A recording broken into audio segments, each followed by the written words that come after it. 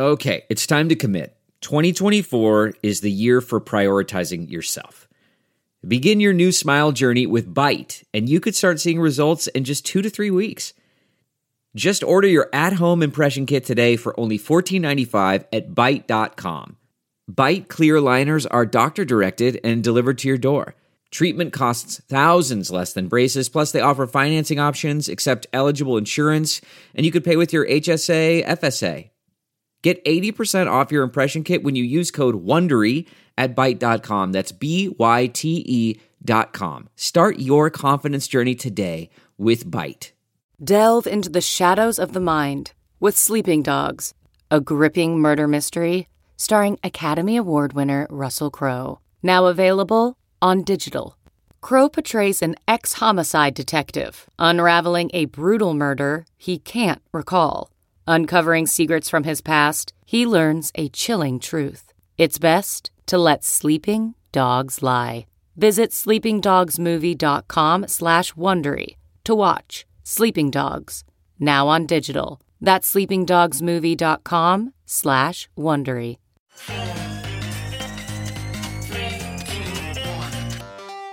Welcome back to The Breakdown with me, NLW.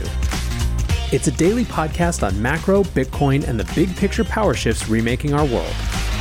The Breakdown is sponsored by Nexo.io, Arculus, and FTX, and produced and distributed by CoinDesk.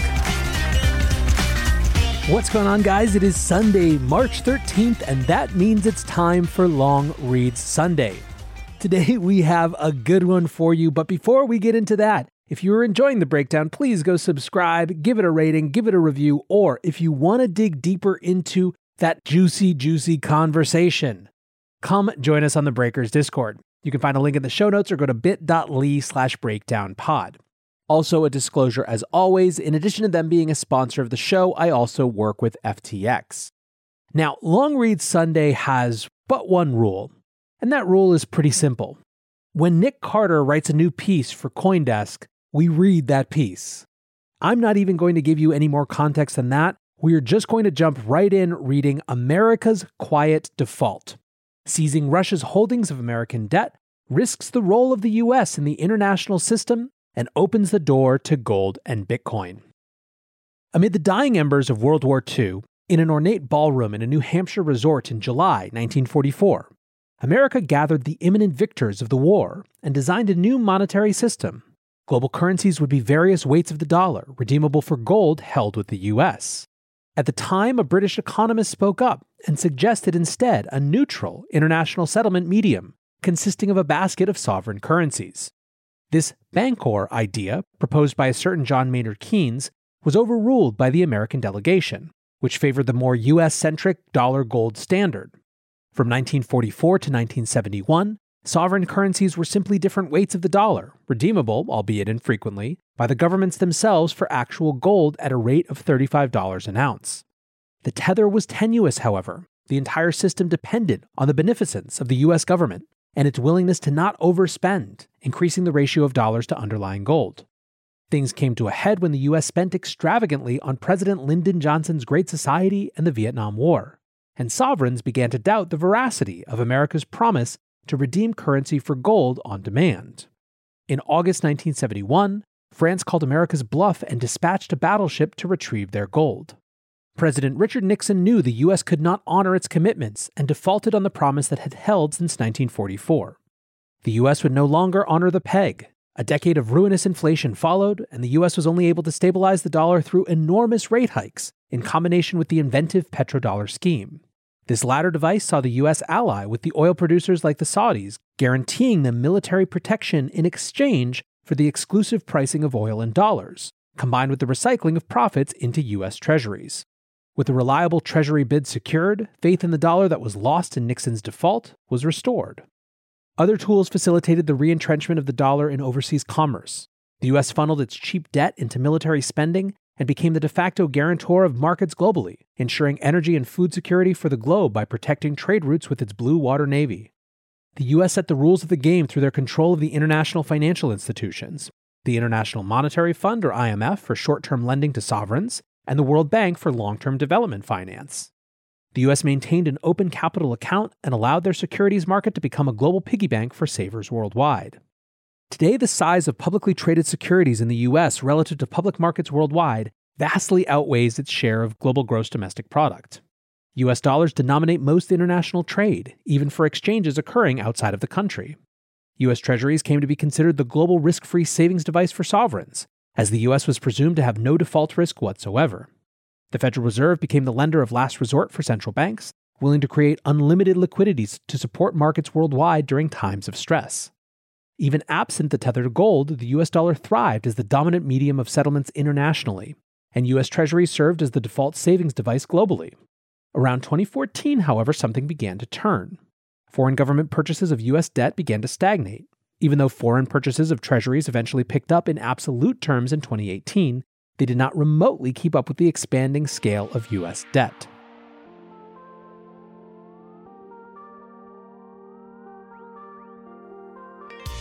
Nexo is the go-to platform for all things crypto. Invest in the hottest coins out there and start earning risk-free interest of up to 20% APR, paid out daily. Need cash ASAP but don't want to sell? Use your crypto as collateral and receive a credit line at premium rates. Open your Nexo account by March 31st and receive up to a $100 welcome bonus. Get started today at nexo.io. That's nexo.io. Meet Arculus, the next-generation cold storage wallet. Arculus secures your crypto using three-factor authentication, providing a simpler, safer, and smarter way to store, buy, swap, send, and receive crypto. Arculus is offline cold storage. Your private keys are encrypted on the Arculus keycard and are never online. Stay safe from hackers with no cords, no charging, no Bluetooth. Just crypto security made simple. Buy Arculus on Amazon today. The Breakdown is sponsored by FTX US. FTX US is the safe, regulated way to buy and sell Bitcoin and other digital assets, with up to 85% lower fees than competitors. There are no fixed minimum fees, no ACH transaction fees, and no withdrawal fees. One of the largest exchanges in the US, FTX US is also the only leading exchange that supports both Ethereum and Solana NFTs. When you trade NFTs on FTX, you pay no gas fees. Download the FTX app today and use referral code BREAKDOWN to support the show. In short, foreigners who had long supported America's largesse by eagerly buying its debt were buying less and less of our new debt issuance. Foreign ownership of U.S. debt declined from 34% in 2015 to 24% at the end of 2021. China's ownership declined from $1.25 trillion in 2015 to under $1.1 trillion in 2021. To compensate for this diminished outside interest, the U.S. looked inward for new creditors. The Federal Reserve held around 4% of U.S. debt in 2009. That figure has climbed to 19% today. These purchases, made with dollars summoned out of thin air, come with a giant asterisk. They do not derive from organic demand for our debt. They are only sustainable as long as inflation is tolerably low, which it no longer is. In February, it hit a 40-year high of 7.9%. The exact explanation for the lost appetite among foreigners for U.S. dollars and U.S. debt is hard to pin down. It may have been a delayed reaction from the 2008 crisis, when the Fed made it clear it had the ability to print unlimited dollars to support domestic markets at the expense of foreigners. It might have been the aggressive sanctions the U.S. instituted against Russian banks after Russia's invasion of Crimea in 2014, the most economically powerful nation the U.S. had ever targeted in such a manner. Previously, sanctions had been reserved for small, economically unimportant nations. At the time, the U.S. threatened to exclude Russia from the SWIFT international transfer system entirely, but backed down due to the severity of the measure. Russia took the threat to heart, and its central bank divested most of its U.S. Treasury exposure and set up a SWIFT alternative called SPFS. Even as the Russians took steps to free themselves from dependence on the dollar system, the U.S. wisely walked back from the brink, realizing that American and European banks were hopelessly intertwined with Russian ones. At the time, President Obama laid out a prescient warning regarding the risk to the dollar system that arbitrary exclusions could pose. In 2015, he cautioned in the context of unilateral Iran sanctions, "We cannot dictate the foreign economic and energy policies of every major power in the world. We'd have to cut off countries like China from the American financial system. And since they happen to be major purchasers of our debt, such actions could trigger severe disruptions in our own economy and, by the way, raise questions internationally about the dollar's role as the world's reserve currency." Joe Biden did not heed the warning of his former boss. First, the U.S. seized Afghan central bank assets held in New York and bizarrely handed a large portion over to the plaintiffs in a 9/11 lawsuit. While the seizure may have been predictable, expropriating the savings of ordinary Afghans and distributing them to Americans affected by 9/11, an attack perpetrated by Saudis, is deeply unusual. Partly as a consequence, the Afghan banking system is kneeling over, worsening a humanitarian crisis. Not content with that, Biden then dropped a financial nuke on Russia with the seizure of her reserves. It's important to untangle the perceived morality of this action, a reaction to an unjust invasion, and its prudence. While seizing Afghan or Russian reserves may feel righteous and just, the immediate effect of such actions is to completely undermine the credibility of dollar debt as an international savings device. The U.S. wants to have its cake and eat it too. We need foreigners to buy our debt so the government can finance its structurally high levels of spending. But we increasingly seek to impose moral conditions on who can hold that debt. The U.S. will find that their creditors are increasingly unwilling to pass these purity tests and will choose to hold a money that doesn't require the owner to comport with Washington's latest political fashions. Author Luke Gromen pulled no punches, asserting that the Fed and European Central Bank, quote, completely discredited sovereign debt as an FX reserve completely, adding that, quote, the multi-currency, multipolar world was likely fully born on Wednesday night. Fed blogger Joseph Wang calls the freezes of FX reserves financial WMDs, adding that, quote, foreign sovereigns must now diversify as a matter of national security, and some citizens must now diversify as a matter of self-preservation. Wang points out that India and China, both of whom voted abstain on the United Nations motion to condemn Russia's invasion of Ukraine, maintain heavily FX-based sovereign reserves that they will now be eyeing uneasily. Russia made the fundamental miscalculation of not realizing all of their foreign fiat reserves were at risk. Other nation-states falling afoul of the U.S. will not repeat that mistake. Most notably, the celebrated Credit Suisse interest rate strategist Zoltan Bozarg declared an end to Bretton Woods II, the post-1971 pure fiat period based on the petrodollar and treasury recycling. Quote, Bretton Woods II was built on inside money, and its foundations crumbled a week ago when the G7 seized Russia's FX reserves. While the reach of goldbugs and Fed critics might extend only to narrow echo chambers on Twitter, Bozarg's words reverberate around the financial community. For once, the difference between gold and dollars is starkly clear. Outside of James Bond novels, gold cannot be immobilized at a distance. Dollars and dollar assets can. While not as dramatic as the Nixon shock, the Biden sanction was just as genuine a default. U.S. Treasuries in the post-1971 era were global risk-free assets, used by friends and enemies alike to reliably store value. Rug-pulling the Russians, even if warranted, introduced for the first time genuine doubt into the quality of the commitment the U.S. can maintain towards foreign creditors. The prospect of total asset invalidation is an unacceptable tail risk, and any nation-state wary of falling afoul of U.S. sensibilities, especially as the U.S. becomes ever more capricious and less interested in the well-being of the international sphere it used to govern, will consider diversifying out of U.S. treasuries and other freezable assets. In 2022, Bozarg's outside money is king. For now, that's gold, but even the former skeptic has some time for its digital analog, concluding, Bitcoin, if it still exists after the war, will probably benefit from all of this. Back to NLW here. I think one of the things that's hard about this moment, and about distilling insight from the noise, is how rhetorically valuable, in the context of social media and readerships and digital publications, is to propose the end of one era and the beginning of another. This is the type of proclamation that makes for immensely good reading and immensely good pondering and immensely good content. It's also something that humans are biased to think about themselves in their time. We all like to imagine ourselves as living through significant eras, of being a part of something larger. It's why, for example, so many generations throughout history have seen themselves as the last and the end of times. And so perhaps because of that, it's easy to be skeptical when someone declares something so huge as the closing of this monetary era. However, in those moments, it's worth doing a few things. First, asking about the source of those proclamations and what their biases are to fall trap to that great moment of history sort of fallacy. In this case, for example, Nick isn't trying to get clicks outside of sharing what he thinks. It's not his business. He's also written enough that we know that he doesn't fall prey to hyperbole.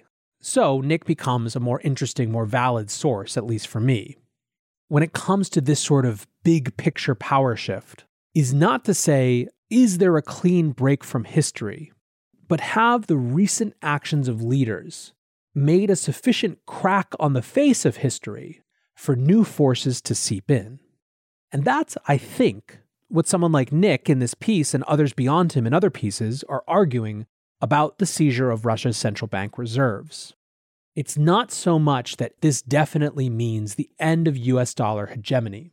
It means that there's a new crack in a once largely impervious pillar of the global financial order. That pillar was the neutrality and imperviousness of US treasuries and the US dollar as a way to store global wealth. And that crack is the idea that it could be made political. Now, of course, this is an extreme circumstance.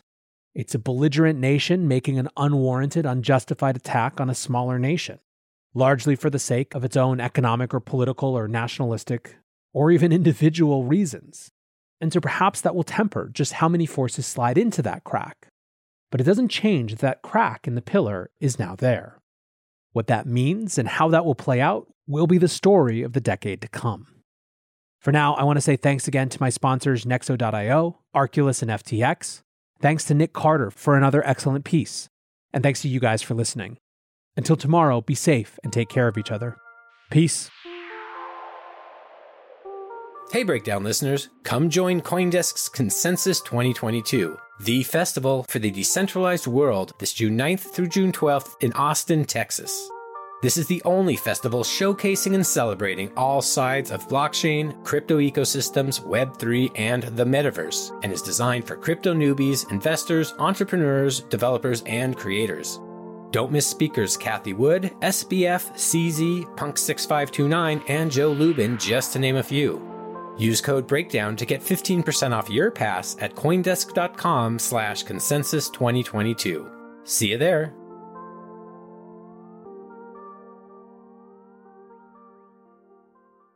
One, two, three, four. Those are numbers. But you already knew that. If you want to know what number you're going to pay each month for your car, use Kelley Blue Book My Wallet on AutoTrader. They're really good at numbers. AutoTrader. The new Super Beats Heart Chews Advanced is now supercharged with CoQ10.